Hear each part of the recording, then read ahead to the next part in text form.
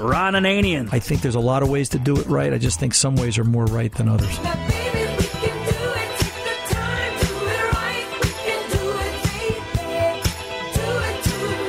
The Car Doctor. You know, I hope you got tenacity, young man, and you got some gumption because you're going to pull the dashboard out to do this. Welcome to the radio home of Ron Ananian, The Car Doctor. Since 1991, this is where car owners the world over turn to for their definitive opinion on automotive repair. If your mechanic's giving you a busy signal, pick up the phone and call in. The garage doors are open. But I am here to take your call at 855-560-9900. And now, here's Ronnie. Hey, it's time to start your engines. 855-560-9900. Ron Ananian, the Car Doctor, at your service. Pick up the phone, give us a call. Let's talk about your car problem, whatever it is. We've got some great things going on this hour. We'll be giving away a Wix diecast car. We've been talking about it a little bit today, but we're going to be giving away a Wix diecast giveaway. It is a 39 Ford Coupe diecast car. Tony wanted it last hour. He thought it might help him get dates tonight, but I said, no. It's got to go to one of the listeners. So Tony and Tom are the judges today, so you can call in, and it's up to them. They will be giving that away this hour for sure. And also, I am here, like I said, to take your calls at 855-560-9900, podcasting at cardoctorshow.com, tune in, iHeart, iTunes, also there. Click subscribe, do the thing, you know what to do, and let's talk about your car, and let's get down into it. I want to talk to you first about talking more effectively to your mechanic, because I think that's a problem for a great many of you. And, you know, it's an issue. It's easier for me in the shop because when I stand at the counter and I talk to people, I can tell when their eyes are glazing over. I've kind of gone over the line and, you know, it's too technical. So I'm trying to keep this one simple. I had two vehicles this week, a 2010 Ford F-150 truck and a 2013 Jeep Wrangler. Both of them had rather unique, well, not so much unique, but pretty classic examples of what can go wrong and how to diagnose. You know, you got to understand, when I approach a diagnosis, everybody says, Ron, how do you diagnose so many things? And, you know, frankly, they say, how do you do it so well? It's not that I'm good at it. I'm consistent. I try to do the same things every time. I tweak it a little bit depending upon what I'm working on and what the situation is. But, you know, I still do the same 8 or 9 or 10 steps. I still look at all data.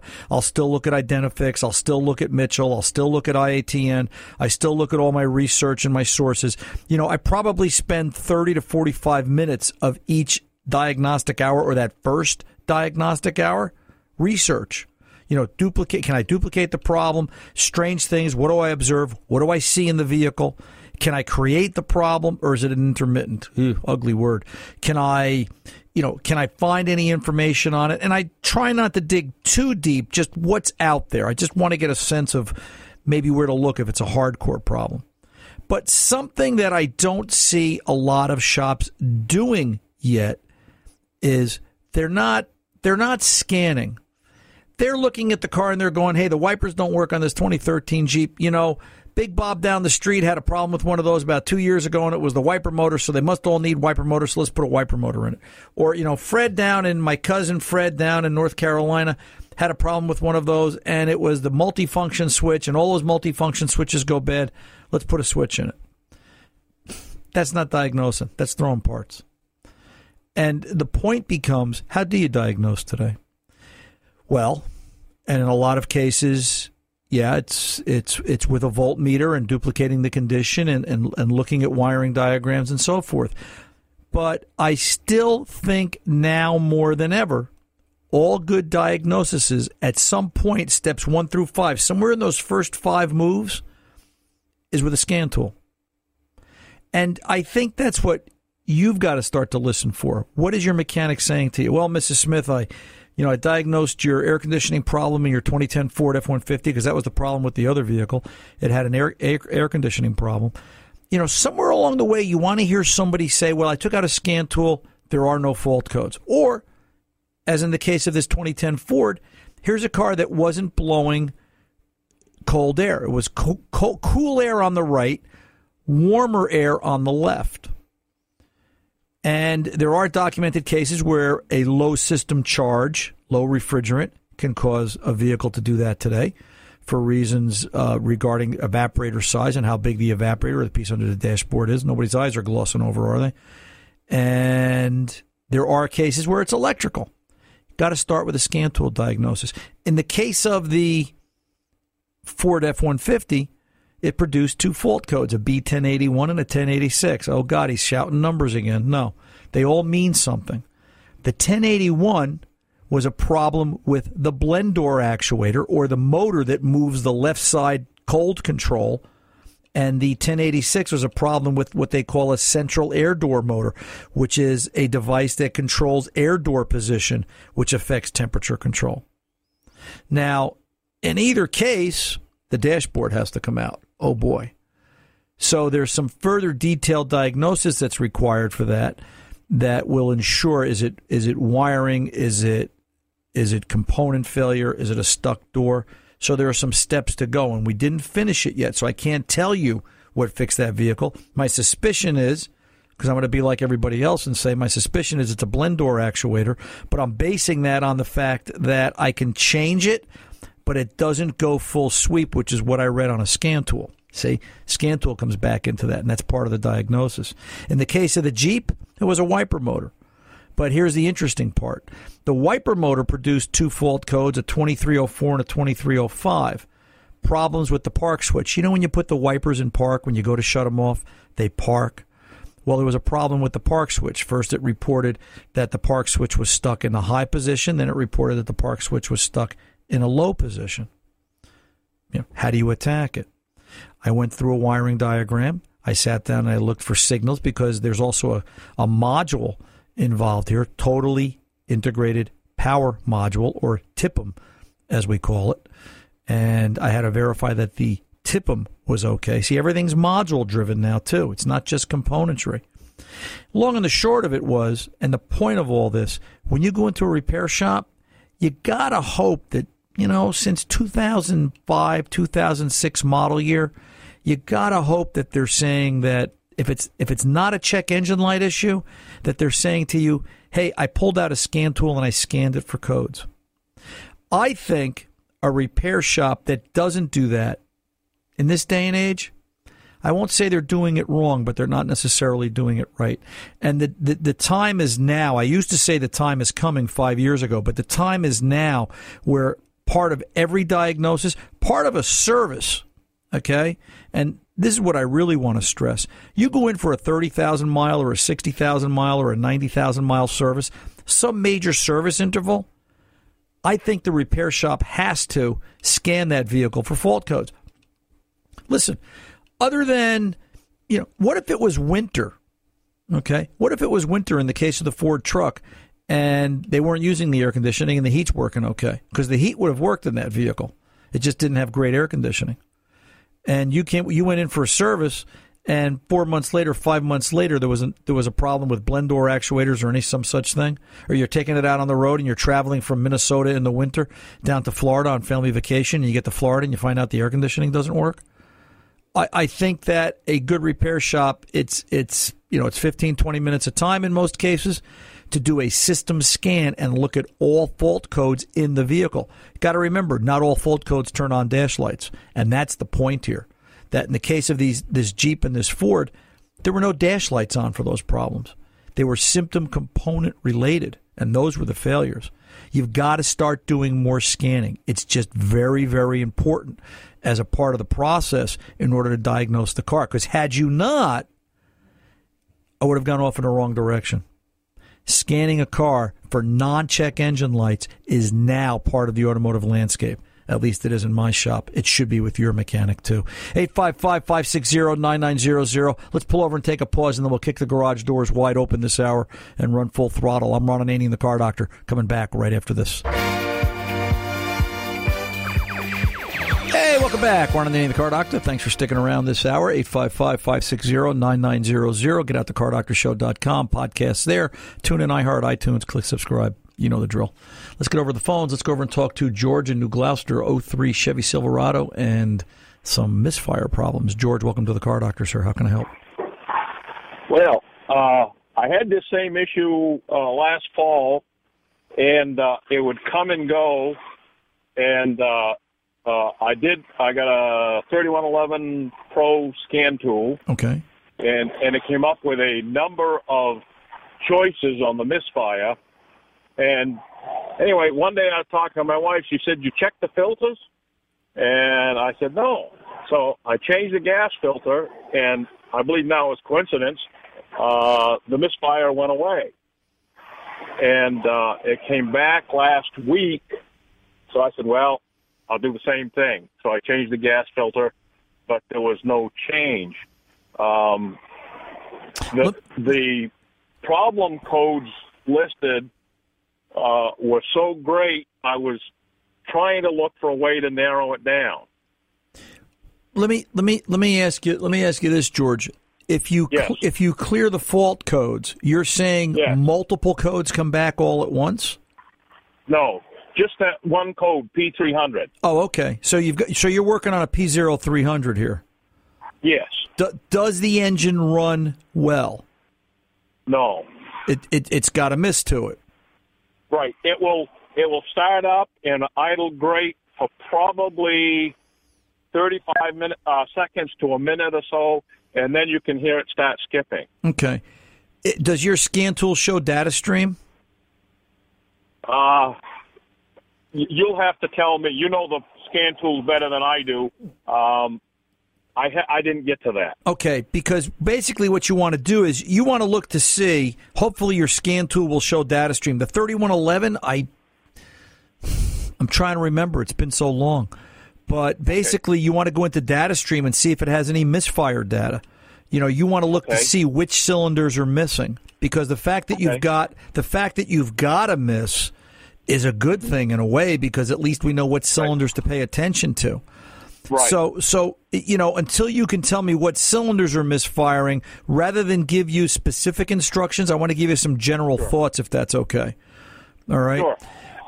An engine can miss for multiple reasons. All right. And when it says misfire, it doesn't necessarily mean ignition. You know, we're all creatures of habit. Okay. You know, we all know that, you know, this is what went bad on my brother-in-law's car, so I'll change those same 3 parts and that'll fix mine. You know, and that doesn't always work. That's like, you know, what I've learned is, one of the things I've learned is, as I've gotten older and a little bigger, I don't fit under dashboards as easily as I once did. You know, and that's just a sign of being an older mechanic. You just kind of learn that lesson. So that being said, if it's got a physical miss or a skip, as you say, you know, it could be ignition, it could be fuel, it could be mechanical.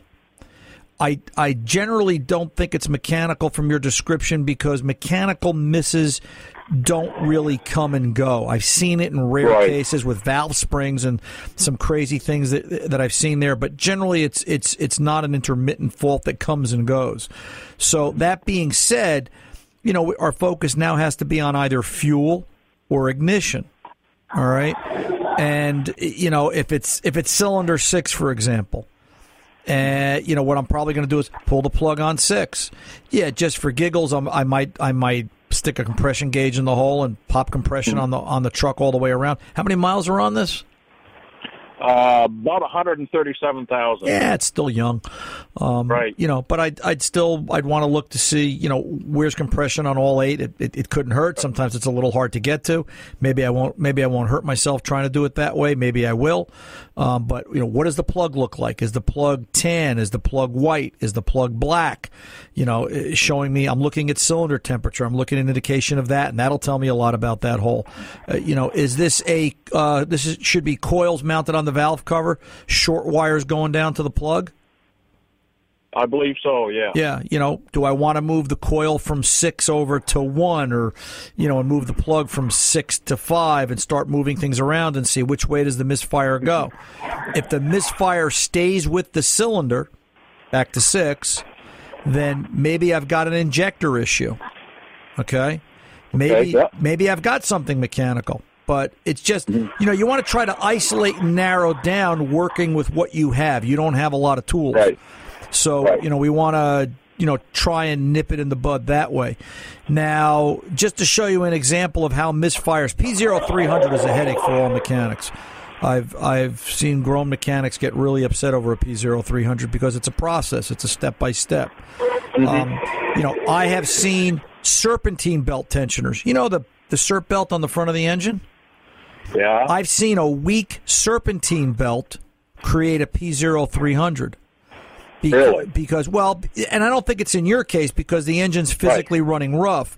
But, on an intermittent P0300, sure, you go out there, you put your foot through the headlight, you stand on it hard, the engine goes up in RPM, and that belt all of a sudden that tensioner isn't as strong as it once was, and it winds up and releases. It takes the tension off that serp belt. What do you think the crank's going to do at 5,000 RPM if all of a sudden it's not dragging the weight of the AC compressor, the power with the water pump, and the power steering at the same time, right? All of a sudden that crank is going to flare or have a variation in RPM, which is what a misfire is determined by in the computer. It sees that variation in crank speed and says, something's going on here with George's engine. Let me turn on the check engine light. I'm just trying to show you the variables that I don't think that's your case. I think you get some scan tool data up, you start to look at a misfire, you're going to see a hard failure. You'll know which cylinder to go after. Okay. All right, sir? Now, I have a question on a scan tool. Right. Okay. I work on family cars, a Diagnose and so forth. Okay. Goes from an 03 Toyota and Silverado to a 16 Escape. Okay, and what I was looking for, I've heard you advertise, I think, the launch tool for around $1,500. Right. Okay, it wouldn't bother me to spend the money to get a good scan tool if you think it would be beneficial. It's not that I don't think you should. What I would do if I were looking for a scan tool and I wasn't in the business anymore, I would be looking around to see what's it. First of all, I take a look on eBay. All right? Yep. Because from my seat here, all the scan tools I own today, I'm probably going to throw out in the next 3 years. And that's just sad. And I'm going to have to do that because of technology. But because of that, shops like me, they're going to be getting rid of scan tools guys like you on eBay can buy. Okay. So if there are shops out there, getting rid of older scan tools that were once, the $3,000 and the $4,000 and the $5,000 tools, and maybe they're selling them for $1,000, $1,500, it's older technology. But what do you care? If it works on your car, you don't need it to go forward into a 19, 20, or 21 model year vehicle. So there's nothing wrong with that. As far as the launch, I like the Launch X431 Pro. I use it all the time, and actually, we never advertise it. You just hear me talk about it. When I tell you guys about the launch, I'm just telling it to you because I actually use it. I think it's a great tool. I would look at Launch. If I can find an older Snap-on, I would do that. And I might even try to find myself an OTC Genesis. But I think they're getting older now and harder to find parts for, so I'd probably stay away from it. Yeah, I think you're right, George. I think Launch is probably where I would be in your price point, and that's probably not a bad idea. I'm Ron Ananian, the Car Doctor. George, I appreciate the call. I'll be back right after this.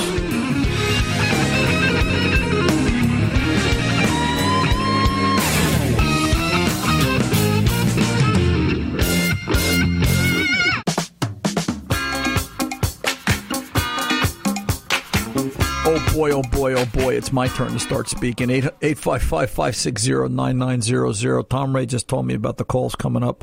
This is going to be a great segment. Let's get into it. I'm Ron Ananian, the Car Doctor, and see what's going on here. Tim in Flint, Michigan. Yes, sir. Tim, welcome to the Car Doctor, sir. How are you? Thank you. Big fan. Gee, you've kind of got some headaches here. What do you got, an 07 Impala, an 05 Sierra, and an 08 Silverado, and you've got a big question. Is it, why'd you buy American? No, I'm only kidding. Hey, I'm almost at that point, but that's a different time. Yeah. Hey, first of all, can I put my name in for the Wicks car? I'm very interested in that. Tom's giving me, he's wavering, so it depends on how this conversation goes. So let's see how that works out. So what I have, an 07 Impala. About 103 on it. 05 Sierra, which is stepson's truck, 130. And an 08 Silverado, about 130. And they're all, I maintain them. I'm pretty particular on things and keep them up. Wife calls me, so on the way to work, my check engine light comes on. okay, I'll check it out. And I checked it out, and the first thing you think of is gas cap. I put a new gas cap on it, and the check engine light went off. So we're good, I'm thinking. A week later, she calls me again, check engine light's back on. Okay, I'll have it plugged in this weekend. Okay. Stepson calls me, and half hour later, my check engine light's on. You got to be kidding me. And look at guess what? On the way home from work, my check engine light comes on my truck. Now, all I can go back to is we go to the same gas station. There's 3 on the corner where I live, but I choose the one that's not the lowest price, but the cleanest. Right. I like it because I feel they keep the gas station clean and all the surroundings clean. And maybe they're more, respectable company as far as getting good gas and whatnot. So you're like me. Let me make a prediction. You probably go not only to the same gas station, I bet you pull up to the same pump. Yeah, yes, I do. Look, I found my brother from another mother. Look at this. A missing relative. Yeah, you think like I do. Go ahead, Tim. Well, I guess I'm reading and looking into things. I'm going to start with Impala. I got my hands on that. And clean the mass airflow sensor is, I guess, would be the next step. I mean, I want to go have it plugged in. Well, too. Yeah, let's, what codes do we have on these cars? Do we know? That's I don't know yet. Okay. So let me ask you this question. Any time in the past 5 years, did you ever have a check engine light come on a car? Yes. Okay. In fact, I had a Geo Prism, and I had it plugged in, and he said it was a misfire, and he erased it and went on my way and never had a problem again with it. Right. So I guess that was, I'm assuming, gas or water, a little bit in the fuel. Well, and my point is, if we're going to start to repair cars based on the maybes and the what ifs, you know what I'm going to tell you, dude. You gotta scan. You're at the end of the diagnosis. You haven't even started yet. Right. All right. You got to feel the pain a little bit. But I guess the big thing is I realize they're older cars with miles and whatnot. But the same day, 3 in my driveway, the lights come on. Well, I can tell you what that means. Okay. It's not your weekend to play the Michigan lottery. All right, because you'd just be wasting your money. However. Okay, it is your weekend because Tom just gave me the thumbs up. We are going to give you the Wix Diecast car because we feel. Why that's great? Because today's my birthday, and that's what I there want. You go, happy birthday. You know what? And maybe that'll change your luck. But I will give you this too. You've got my email, ron@cardoctorshow.com.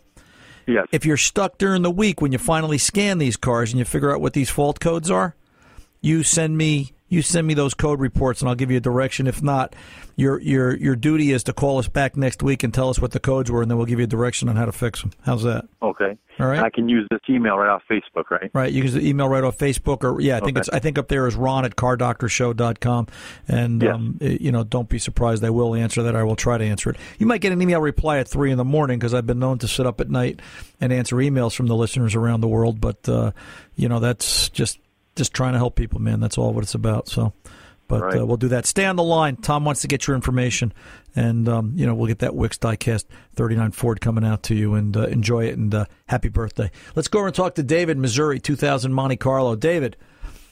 Yes, how are you? Good, sir. Doc. How can I help you, sir? How much time we got? We got as much time as you need, or until the end of the hour. What's going on? Okay. Well, I've got a wife that likes to go out and buy a car every time the key ignition goes bad, right, or she has a flat tire. Right. I got a whole backyard full of cars now, but I do have the last one that went up was a 2007, it's a 2000 Monte Carlo, trying to keep track of them. Right. But anyway, we were driving down the highway about 65 miles an hour, and I passed a car, and we had just gotten this car fixed about 2 weeks earlier with a intake gasket that blew out. I suppose that's common. Yeah, that was common. Okay, anyway, he cleaned it out, and he said, don't smoke a little bit because there's water in it. And I thought, oh, boy, I really got a winner here. And so anyway, we drove it for about 2 weeks, and then when I was passing this car, it made a funny sound. It sounded like kind of a pop, and I was right next to the car while I was passing, so I managed to get in front of it and get off the highway. And she said she heard a little kind of rattle, tinkle thing when I accelerated to get around the car. Okay. And then it kind of popped. And then anyway, pulled it over, and it cost $900 to get it back home, tow fee. And I thought, well, I'm not going to let this thing ruin my day, so I'm going to call you and say, I've got to get it fixed so I can at least get $200 or $300 out of the car if I sell it. So let me ask you this. The car died on the road. It's towed back home. Has anybody looked at it yet? Yeah, I had a mechanic when they says they can't get it started. Well, I said, look, you might try putting gas in it, he said, because he cranked it over. Well, it did crank. It tried to start, and then it quit start. It wouldn't run. So he took him in the shop. I guess he looked at it a little bit. And he charged $300 to look at it, and probably just push it in and push it out. And he said he tried to start it, put gas in it and all this stuff. And he said it runs for a few minutes, but he didn't know what was wrong with it, and he couldn't figure it out. And so he parked it behind the shop, and there it sits. So there's so much wrong with this question. We may need the rest of this hour. So, dude, you paid $300. Now, I'm not picking on Missouri. But, listen, I work in North Jersey. North Jersey is like Beverly Hills. We have the most expensive labor rates in the country, I think. Yeah. For $300, what's it, it's for $300, we probably would have had the car not only diagnosed, but probably halfway to being fixed. I shouldn't say that, but holy cow. We don't try. We don't. He charged me, Ronnie charged me $700 for the intake. Okay, and then when I looked back and he just looked at it and said he couldn't get started, it was another $300, so I got $1,000 in that car.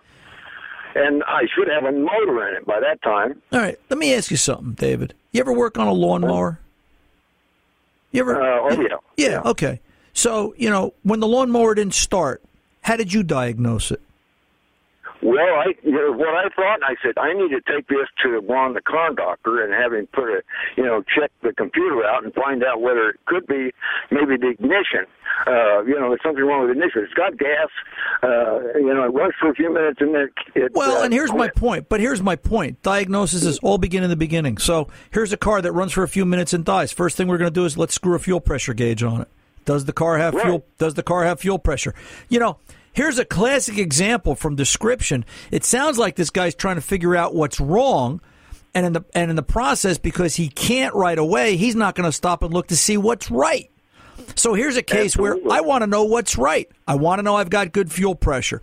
I want to do a fuel pump sample and volume test to see that there's clean fuel in the tank, and it fills a Snapple bottle, which is about a pint in 25 to 30 seconds. The Snapple people love me. I've been talking about their bottles for 26 years on radio. So once I do that, once I've got good fuel pressure, good volume, and a clean fuel sample out of the car, done. I move on to something else. Then I want to know, do I have spark? For less than $50, I can go down to the local O'Reilly Auto Parts and buy a spark tester, hook it up to a plug wire, and does it have spark? Does it continue to make spark? Yes, no, good, bad, next. And then I want to go and take a look at, can I listen through the end of a screwdriver, tap into an injector? I think I can still get to an injector fairly easy on a 2000 Monte Carlo to listen to it.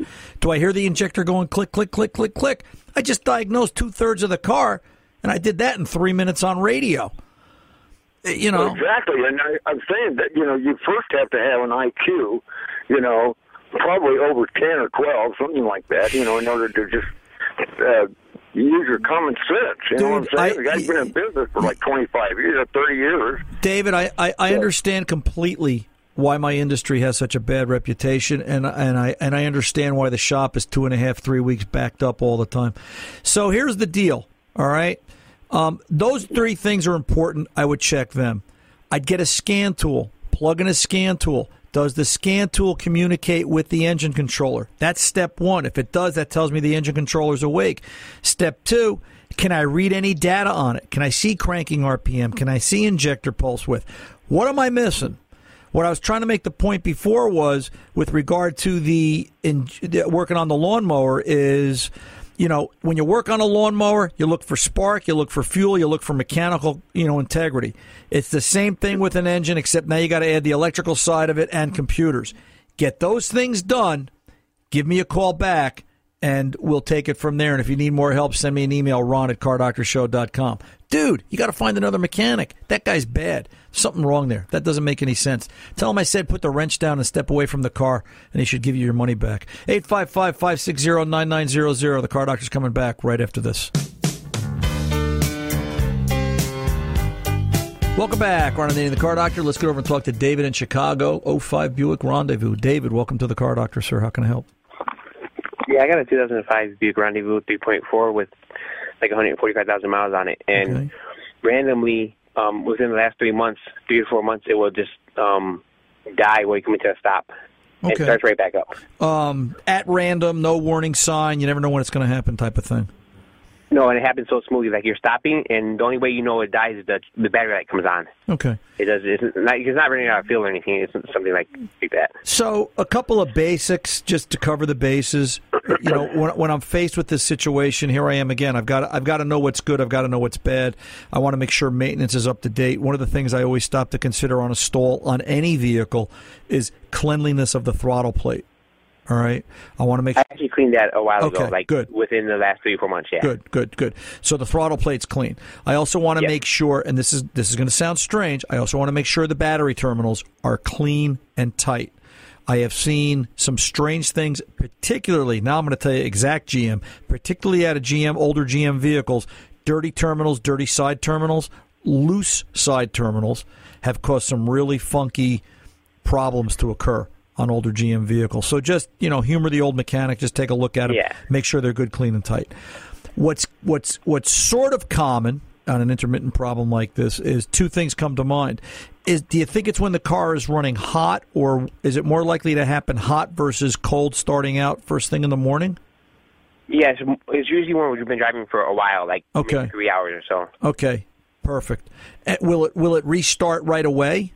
Right away, yep. Right away. So, if it didn't restart right away, and even if it does restart right away, I would stop to consider an ignition module as a possible fault. Kind of tough to prove out on the road. Usually the ignition module fault is one where the module got overheated and it won't restart right away, and there's some testing you'll end up doing in the bay. If we're dealing with an intermittent on the road type of a thing, and it restarts right away, take a look at, where the AC accumulator is, the big silver can? Yeah. Take a look at the wiring harness as it wraps around the accumulator. The harness for the ignition module goes through that loom, and they're known to, they rub up against the accumulator, and every once in a while, and it's like turning the key off. Take a look at that wiring harness very carefully. If that doesn't do it for you, give me a call back. We'll talk again. Okay, cool. I appreciate it. You're very welcome. You take good care. 855-560-9900. The Car Doctor's coming back right after this. Welcome back. We're on the Car Doctor, 855-560-9900. 24/7 Car Doctor phone number. If you're listening on podcast, or you're listening on the stream, or you're listening from an affiliate that takes it on delay, call 855-560-9900.